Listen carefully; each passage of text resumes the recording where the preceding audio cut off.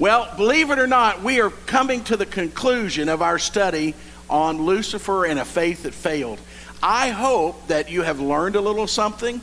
I hope that you have been challenged, and I hope that today's message will encourage you.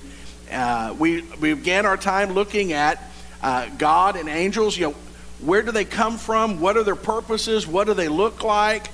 You remember we learned the word creaturely? Has anyone used that in a sentence in your day-to-day life? I have. Someone asked me recently, I go, how are you feeling? I said, well, I'm feeling kind of creaturely today. And they looked kind of at me like, some of you are. But we realized that God created everything that we know, including the angels.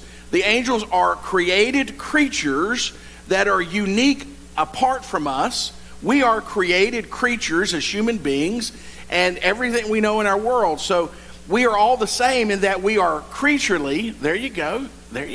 We are creaturely, but we are all not the same in the purpose of our design and in the abilities that we may possess. Angels know more than we know. In part, they've been around longer. Angels are stronger than we are.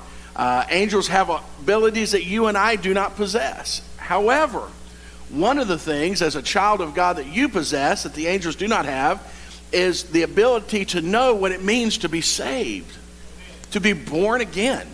And for those that followed Lucifer in the fall who do not have a pathway back, they are forever apart from the love and the presence of God. You and I, even though we were apart from God in our sins, can be redeemed. And that is something that the angelic host cannot proclaim. We've looked at Lucifer. Last week we looked at the 5 eyes to his failure. And really it boils down to what? Pride. It boils down to pride. The middle letter in the word pride is I. It's that eye disease. And Josh, you did a great job in Sunday school. When we get eye disease, whether we're unsaved or saved, problems happen. Problems happen. Whether we're, in our marriage, if we get eye disease, my bride is sitting here, and if I get the eye disease and all I think about is me, on all fronts at all times, my bride and I are eventually going to have a problem. And so pride was the birthplace of sin, and sin is the curse of our existence for a while. Today, we're going to answer the question and look at the topic of defeating the devil. Can we defeat the devil? We absolutely can. In fact, he's already defeated. Amen? And so we can celebrate in that, we can walk in that, and we can be participants in that. So let's go ahead and get started. Let me set the stage for you. Excuse me. I enjoyed the rain. Anybody here enjoy the rain?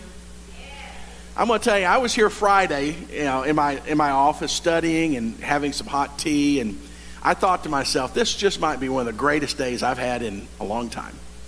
It's chilly and it's rainy, and you could hear it on the roof, Ronnie, and No, I had too much work to do to nap. Yeah, I had too much work and too much caffeine. But it blew in some sort of allergen, which, whatever.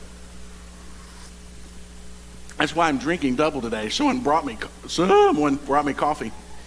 That could happen today. Just prepare yourself. Someone brought me coffee, so I have to graciously consume that, right? Or I wouldn't be good. And now I have this. So let me reset the scene for us. Jesus, being born of a virgin, lived a sinless life, which we don't get a lot of information about Christ's early life prior to his ministry. And then he comes to John the Baptist in the southern part of the Jordan River, down by Jericho, where the children of Israel came across earlier to be baptized of John, not for the forgiveness of sins, but for the public proclamation of his obedience in following the Lord. And he's baptized there, and immediately the scripture says in Matthew 4, and that's going to be our base text, immediately then Jesus was led by the Spirit into the wilderness. He was led by the Spirit into the wilderness. He didn't get lost. He didn't go on a 3-hour tour that turned into a 4-year TV show. It's funny because some of you have no idea what that means. Now, for those of you who are new here at the ALF, just understand there's levels. There's levels, man. You never know what you're going to get. But Jesus was led by the Spirit into the wilderness. And as a man who has been privileged to visit the Holy Land, this is what the wilderness looks like. Now, this is real wilderness. This isn't glamping wilderness. This is some real wilderness here, and you don't go there other than you're guided there. And this is what they call the Mount of Temptation. Now, this mountain range is the transition from the oasis that is Jericho into the wilderness. And this mountain range here is believed by tradition where Jesus went. The Holy Spirit led him, and he spent 40 days up in this area and in the caves that are common in this area. Now, one of the things about this picture is taken from the city of Jericho, facing the northwest. And one of the things that I always like to point out is that monastery that's built right on the side of the hill there. Now, I'm going to tell you what, I don't know who envisioned that, but it's really cool. I don't know who had the engineering to do it, because it's been there a long time. But they're there, and unfortunately now they're down to one priest. There's only one monk that remains of this group. And he has not been down off that mountainside in decades. The last time he came down was he had a medical emergency. And I had the privilege of meeting him. And I have every confidence that he'll live the balance of his days there and will be laid to rest there in the monastery. So what I showed that, not to tell the story of the monastery, but to show you that this area in which Jesus was taken into, this is rugged. This is not hospitable for human existence. And he was taken there, what? He was led by the Spirit. God led him there. Sometimes God leads us to some arid places. Why? Because he has a purpose. And so just like the first Adam, the last Adam met the deceiver in the wilderness. Now, you may not be familiar with that phrase. What does it mean when we say second Adam or last Adam? Those are interchangeable. And you ask such great questions. So I want to give you the answer to that question. So when you hear that phrase spoken, the first Adam is our spiritual ancestor, Adam, who was created, and his bride was given to him, to Eve, and he named that woman, he named Eve woman, because he said, whoa, man. Oh, really? You didn't know? I'll be here all weekend. Thank you very much. But we know that the first Adam and his bride succumbed to temptation, and through that temptation, sin has been the birthright of everyone since. You and I, the scripture says, are born in sin. We are sinners at birth. It is not a choice we make. However, if you've ever had a child or been around a child at about the age of 3, you know they choose it. You don't have to teach children to have a sin nature. It just comes out natural. And then some just hold on to it all the days of their life. But anyway, that's a different sermon. And so we have the first Adam. Let's look in Romans. Therefore, just as sin entered the world through one man, the first Adam, death through sin, and in this way death came to all people because all have sinned. The Bible says what? That all have sinned and fallen short of the glory of God. And you know what all means? Even in the Greek. All means all. That means everyone in this room. Me too. I used to think I was wrong, but I thought I was only mistaken, but then I realized I was a sinner.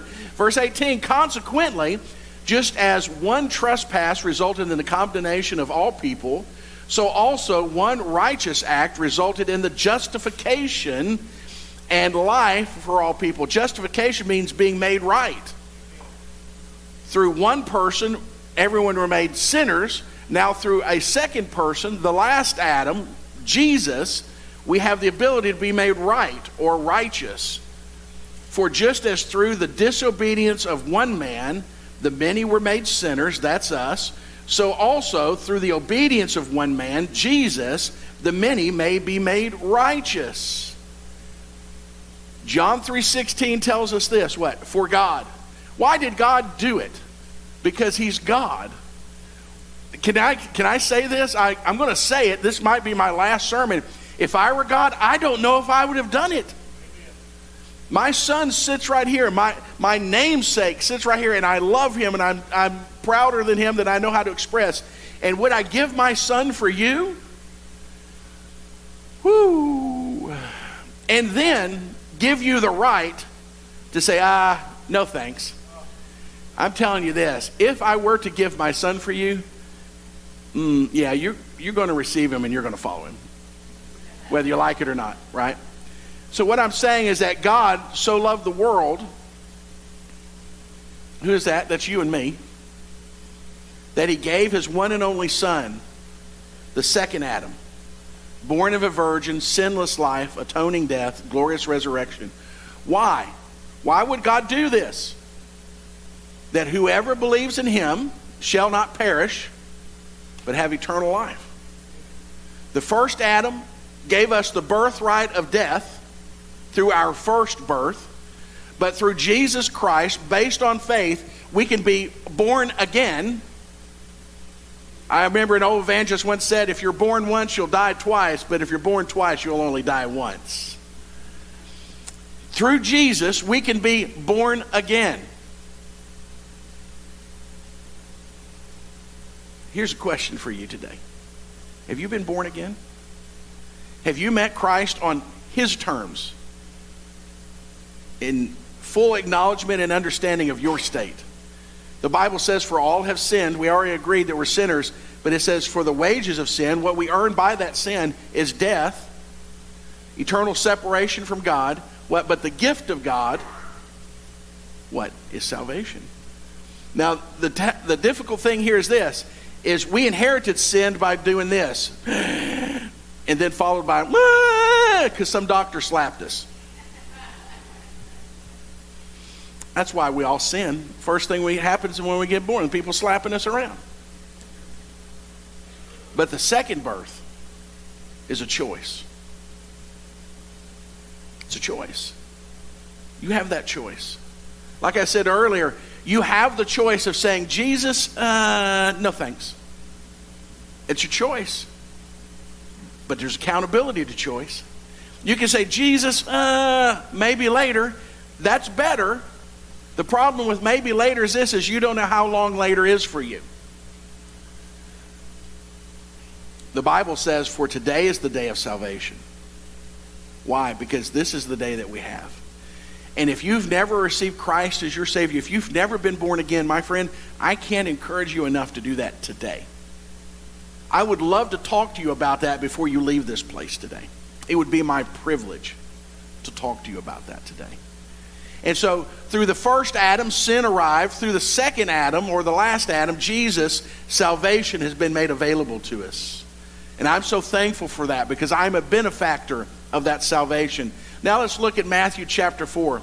Then Jesus was led by the Spirit into the wilderness, what? To be tempted by the devil. After fasting for 40 days and 40 nights, he was hungry. Can you imagine?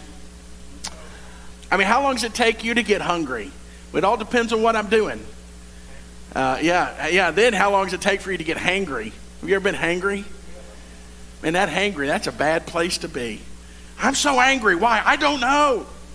Someone bring me a burrito. The tempter came to him and said, if you are the Son of God, tell these stones to become bread. Temptation number one.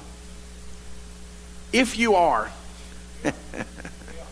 The adversary comes to the Son of God and he goes, hey, if you are really who you say you are, if you are who you want people to think that you are. Have you ever had someone challenge? I love to tease guys all the time. I'll tell them, man, you're not half a man if you don't, But can you imagine coming to the Son of God with the audacity to ask him, if you are? Well, we see that there were three temptations here. First, there was a question of Christ's position. If you are the Son of God. Now, wouldn't it be easy for Jesus to go, oh yeah? Well, let me show you something. Now, guys, I know none of you have ever done that. You're all sanctified and you've been Spirit-led all of your life. There's never been a time in your life where somebody questions if you are, and you go, well, let me show you how I am. But question his position as Son of God. I just want you to know this. We as men will throw punches for far less. Secondly, he questioned Christ's power. If you are, then turn these stones to bread. Now, I don't want rye bread. What's up with that? I don't want pumpernickel. What a waste, you know. But he says, he questions his position. He questions his power. I don't really think you can. How many of us have had that, hey, watch this moment in our life? Yeah. Oh, now, Jimmy, now you're just getting personal. Third, there's a question of his purpose. Now, Jesus had to decide why, because he's all man and all God, and his humanity had to decide, am I going to show this punk who I really am? Or am I going to follow the Father's purpose for me? Because those two were not in parallel. Can I say this? Your pride and God's purpose don't typically parallel each other. And so at this point, Jesus has to decide, am I going to follow God's purpose for me? Or am I going to follow my own ego? In that moment, ladies and gentlemen, our salvation hung. All of these call to the pride of Christ's humanity. We have to remember, Jesus is all man and all God. You see, sometimes we forget that. Sometimes we think, well, listen, Jesus is 100% man. He's all man, less the sin. And he has pride, he has ego, just like you and me. And I want you to know the adversary came right to the root of it. I've always found it interesting that this was his first pitch. Goes straight to the pride. Why? Because pride goes before a fall. Pride will take us to places we never intended to go. It'll cost us a price we never intended to pay. Pride is a dangerous place. When we allow our circumstances like pride, fear, anger, embarrassment to dictate our actions instead of following God's will, we sin.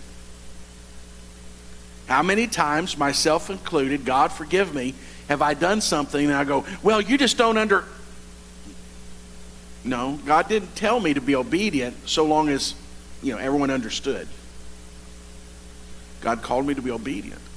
Even when my pride might be hurt, even when I might feel fear, even when I might get angry.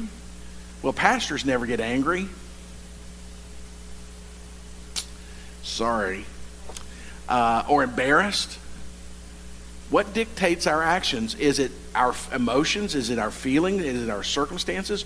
Or is it God's calling on our life? You are the pilot of that plane. When you follow these things instead of following God, you give them the authority in your life. You hand over control. And Jesus answered, it is written, man shall not live by bread alone, but on every word that comes from the mouth of God. Now, if you recall early in our study of Lucifer, one of the things we highlighted is that Lucifer likes to make it sound just right enough. You see, the challenge that we have here is that Lucifer is quoting Scripture-ish. And so Jesus' response to him is with Scripture, Deuteronomy 8:3. Look what John says. But he said to them, I have food to eat that you know nothing about. Then his disciples said to each other, could someone have brought him food? And Jesus' response is this, what? My food, said Jesus, is to do the will of him who sent me and to finish his work. Lucifer is tempting Jesus to do something, and Jesus' response is to quote Scripture. Why? Because food for Jesus is to do the will of the Father. Now, I want you to know, I hope you've experienced, there is nothing more satisfying than walking in close harmony with the will of God.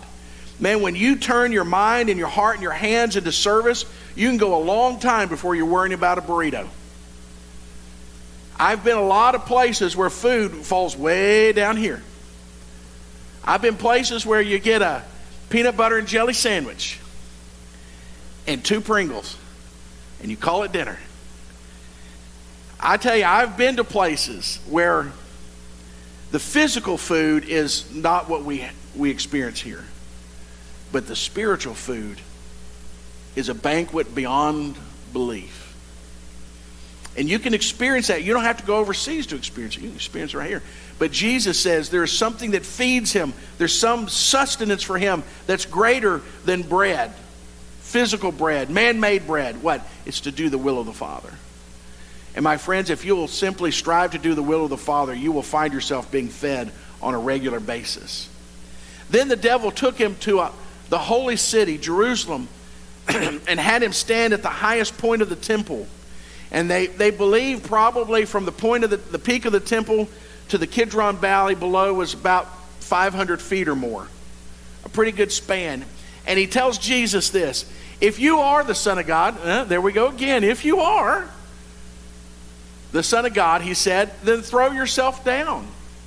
For it is written, he will commend his angels concerning you, and they will lift you up in their hands so that you will not strike your foot against the stone. Jesus, just take a swan dive. Because God's got you, right?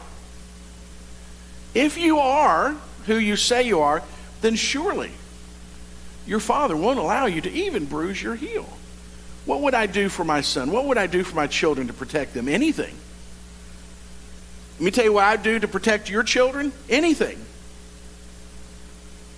We have security shepherds right now making sure that you are safe and secure. And you know what part of that responsibility is what would you be willing to do to make sure the sheep are safe? Whatever it means. And I want you to know, as your pastor, that's how I feel too. Whatever is necessary. Lucifer looks at Jesus and says, well, if you are, your daddy will take care of you. Go ahead. Take that base jump. Look at Psalms 91. Again, the devil is quoting scripture-ish. See, he's actually quoting the 91st Psalm. He says, for he will command his angels concerning you to guard you. Well, that sounds about right, doesn't it? But there was a little bit of an omission. In all of your ways, they will lift you up in their hands so that you will not strike your foot against the stone. You see, the challenge that we face is this. Jesus rebukes him, and he says, it is also written, do not put the Lord your God to the test. The challenge that we face is this: in all of your ways. Let me say this without sounding harsh. When I was a young man, my father took me downtown and he drove me around the High Five, which was the county jail at the time. And the arms are hanging out the windows, and I have no doubt it was plenty toasty up there. I still don't like to go up there. That's a creepy place. How many of you guys ever been up there? Yeah, it's creepy. Even in the daylight, it's creepy. And my father told me, he says, son, he says, you see that? And I go, yeah. And he goes, you know what that is? I go, no. And he goes, well, that's the county jail. I said, okay. And I began to think to myself, why are we here? And he said, if you ever do something to get yourself put in there, I will leave you there. Does my father love me? My father's on the other side of that camera right now, and my father loves me. But my father also knew me. And he knew I needed something to help counterbalance that scale when I was considering a very bad decision. So yesterday I told you I went to a hockey game, right? And I had work to do, and I left straight from here to go to the hockey game. So I didn't have any other people to account for. And I had dinner between leaving here and the hockey game. And so I was free to roam as I saw fit. And my eyes and my mind and my stomach immediately affixed upon something that I cannot have very regularly. It's something that my bride doesn't necessarily enjoy partaking in. And so all that afternoon, and even on that drive, I was talking to Brother Buddy on the drive, and I said, man, I am committed to making a very poor decision. Will it be regrettable later? Probably. But the regret later is not enough. And I went, And I dove elbows deep into Long John Silver's. Oh, yeah. You didn't know. Oh, yeah. Can I have some grease with a side of grease? Yes. And you can just stuff a little chicken in there. Now listen. When I go to the doctor and she says, listen, you really could afford to lose a few pounds. It's not my doctor's fault I could afford to lose a few pounds. It's because I make terrible choices like Long John Silver's. And what we see here is this. Far too often, the world wants to make their choices, but they don't want accountability for it. They want to use God as a get-out-of-jail-free card, as it were, when they make terrible choices. Let me help us understand this. Terrible choices have terrible consequences, but God will love you in spite of it, and He will walk with you through it. And you know what? He'll even make a rose bloom in that cow pie if you give Him the chance. I walked through a legal situation with a dear friend years ago. He made a terrible decision. There was a consequence to be paid. And my counsel to him as I stared through that glass was this: tell the truth. Own your sin and pay the price. Because only when we own our sin are we ready to change who we are. And to God's glory and that young man's glory, he did exactly that. And there was a price to be paid, and he paid that price. But that man walks closer with the Lord today than he ever did before, because he owned what was going on. And so what Satan was tempting Jesus with was this: you do what you want to do, and you just make God take care of you. It is our sin when we place ourselves in situations where we know we're not in God's will. You remember those things called choices? When we make choices and we put ourselves in one of the most unhealthy meals you can buy, that is my choice. That is my sin, right? We sin when we put ourselves in places of sin and then sin and expect God to bail us out. Now, God will walk through it with us. But the Bible says, in all of your ways, acknowledge Him. And when we choose to go do our thing, that's not acknowledging Him. And when we choose that, we bring sin upon ourselves, and we place God in a place of He's not supposed to be. However, there's no safer place than in the center of God's will. You know, I get asked, Jeff's over in Kenya, and then we had a team over in Nepal recently, and you get asked when you're doing these things, well, I mean, isn't there danger? Well, I just want you to know there's danger anywhere you go. Amen? I mean, where is there not? We live in a society today where red lights are just suggestions. I think the colorblind number of people in our world must be going up, because they don't know what red mean. They don't see it. But my friend, when we walk in harmony with the Lord, unlike this temptation, it's the safest place you can be. And you say, well, I mean, what if you lose your life? Well, for me to die is gain. First of all, everything that I have is His. Why? Because He died to save me. Second of all, the place I want to be is doing what God would have me to be. And if in the pursuit of that, my life may be forfeited by whatever, then guess what? Hello, heaven. Don't threaten me with a good place. The safest place we can be, morning, noon, and night, 24/7, is walking in the will of God and not tempting Him by going and doing things that we know He wouldn't have us to do. Third, again, the devil took him to a very high mountain and showed him all the kingdoms of the world and their splendor. All of this I will give you, he said, if you bow down and worship me. Christ was being offered a shortcut to being shortchanged. I'm sorry, that cracks me up. Just give me a second, because it cracks me up and I need something to drink. Huh?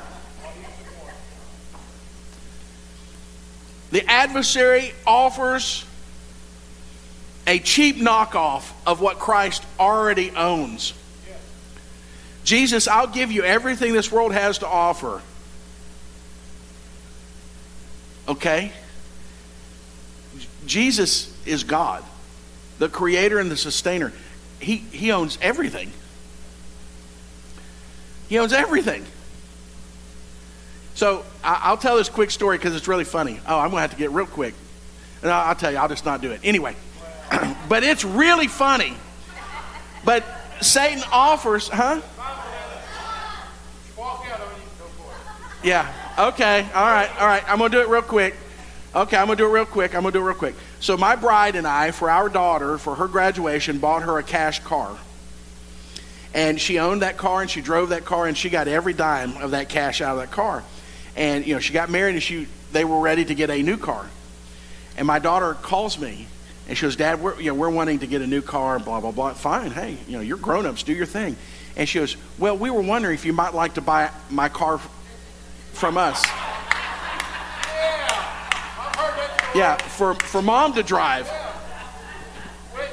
And I said, well, honey, I said, let me first say, I applaud you for your courage.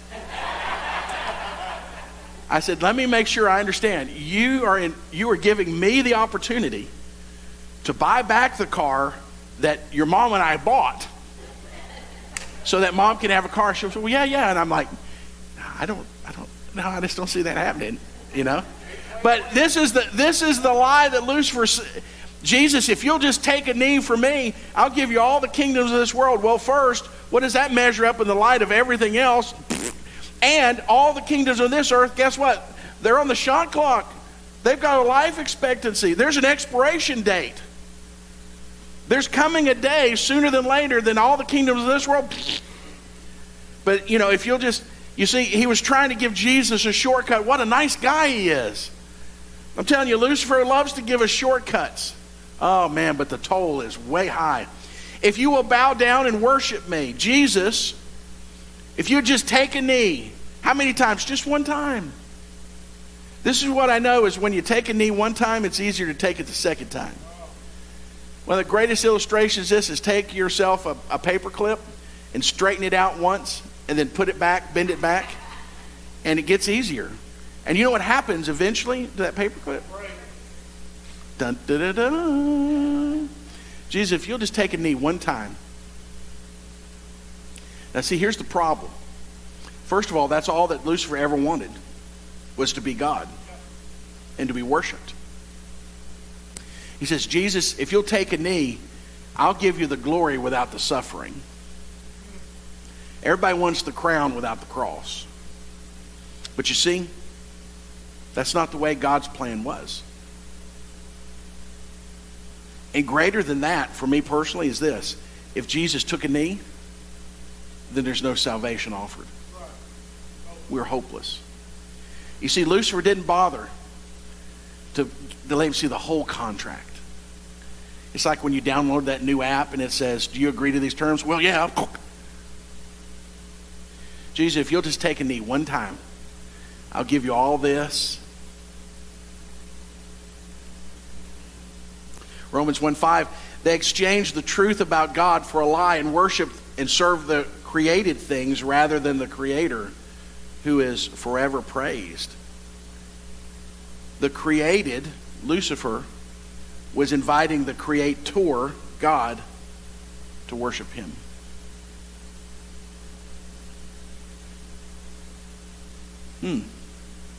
What a novel concept.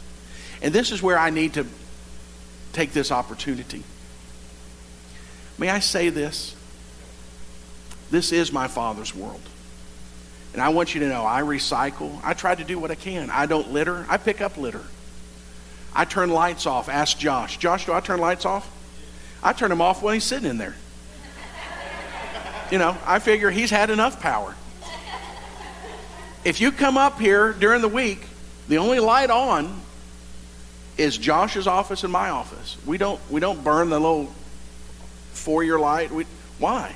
Because we want to be good stewards. We want to be conscientious, right? But my friends, we should be conscientious of our environment. We should be conscientious. However, we must be very careful that we don't worship the creation in lieu of the Creator. Far too many in our world worship the creation and abandon the Creator. We should be some of the most conscientious, caring people in the world because we understand that this is our Father's world. And so I just say that to say this. We just need to be very careful that we don't substitute the creation for the Creator. We only worship the Creator. Amen? All right, let's go. Verse 10, Jesus said to him, "Away from me, Satan, for it is written, worship the Lord your God and serve him only." Then the devil left him and the angels came and attended him. Third temptation, there are no shortcuts to the will of God. My dad used to say, if you got time to do it over, you got time to do it right. There are no shortcuts. If we want to share in his glory, we must also share in his suffering. 1 Peter tells us this. And the God of all grace, who called you to his eternal glory in Christ, after you have suffered a while, will himself restore you and make you strong, firm, and steadfast. My friends, every day in this world is a little bit of suffering. Amen? Sometimes you wake up and, if it, like me, I have to wake up in parts. If I knew I was going to live this long, I'd have taken better care.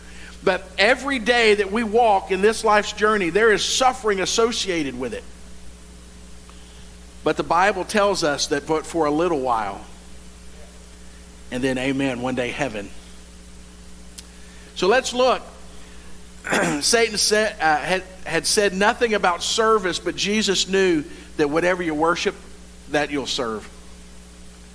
It's really easy sometimes for us to figure out what we're worshiping. Let's look at what we spend the greatest amount of time and effort on. Worship and service go together. The devil was defeated but not deterred. Consider the passages. So the devil took a licking, but he kept on ticking. Look at this. In Luke chapter 4, when the devil had finished all his tempting, he left until what? An opportune time. He didn't throw in the towel and go, well, that's eternity for me, folks. Satan via Peter attempted Jesus to abandon the cross. Look what he said. From that time on, Jesus began to explain to the disciples that he must go to Jerusalem and suffer many things at the hands of the elders, the chief priests, and the teachers of the law. And then he must be killed, and on the third day be raised to life. Peter took him aside. I love this. Hey, I'm going to take God aside and give him a little coaching up. Peter took Jesus aside and he began to rebuke him. Never, Lord. Never shall we allow this to happen. And Jesus said what? Get thee behind me, Satan. You're a stumbling block to me. You do not have in your mind the concerns of God, but merely of human concerns. The people he loved, the people closest to him, Peter, the most vocal, said, Jesus, this cross thing, not happening. Jesus says, get behind me. Why? He heard a familiar voice. And then through the crowd that had been fed, John 6:15 tells us this. Jesus, knowing they intended to come and to make him king by force, withdrew again from the mountain by himself. Jesus had led in the feeding of the 5,000. Now their tummies are full, and guess what? We want Jesus to be our king. Well, that's a good thing. But the problem with that is what? It wasn't God's time for Jesus to be king. And Jesus, knowing the hearts of man, would attempt to derail the plan of God. And he slid on out.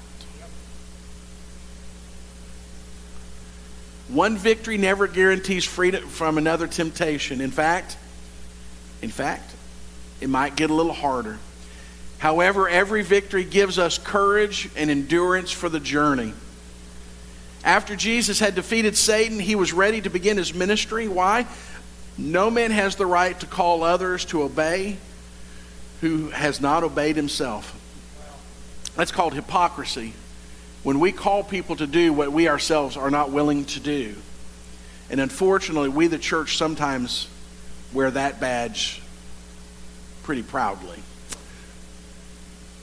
Our Lord proved himself to be perfect in his kingship, perfect in his sovereignty, and worthy of our respect and obedience. Jesus proved he was who he claimed to be, even before the cross. And our adversary, Lucifer, he's formidable, but he's defeated. He's defeated by Christ. We defeat him through Christ. And we defeat him for Christ. Amen? Last thought. We must choose to walk in his ways, to walk in the light of his word.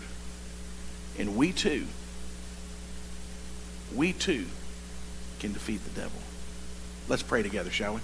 Father, we thank you for this day, and Lord, we thank you for the hope that is found only in you. Father, we thank you for victory over a worthy adversary.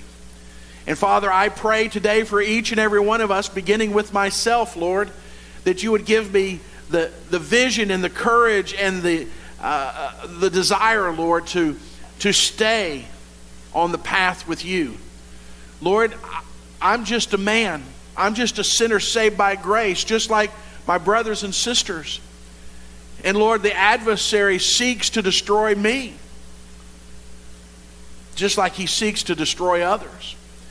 Father, I pray that all of us will walk close to you. Father, that we'll walk in the light of your word. And Father, that just as Jesus defeated the temptations by the word of God, Lord, we too shall defeat our temptations by the complete, authoritative, perfect word of God. Not man's interpretation, Lord, not our feelings on it, Lord, but what you say. Father, let us live by your word. And by living in your word and by your word, Lord, we can have victory. Father, we thank you so much that you chose not to take a knee. We thank you so much that you didn't choose to take a shortcut. Father, we thank you so much for the cross of Calvary, where every sin of humanity is marked paid in full. And where everyone and anyone can come to be saved, to experience the second birth made only available by the last Adam. And Father, we thank you for the cross, but we thank you more for the grave. For if the grave were not empty, then we would be empty of hope. But on the third day, Lord, you validated everything Jesus said and did. And we thank you for that. Father, I pray blessings upon your children. Father, I pray that you would guard us and guide us. And Lord, I pray that we would find our hearts and our minds and our bellies full of the food that only serving you and knowing you can provide for us. And Father, in all these things, we ask that you and you alone be glorified. In Jesus' name we pray. Amen and amen.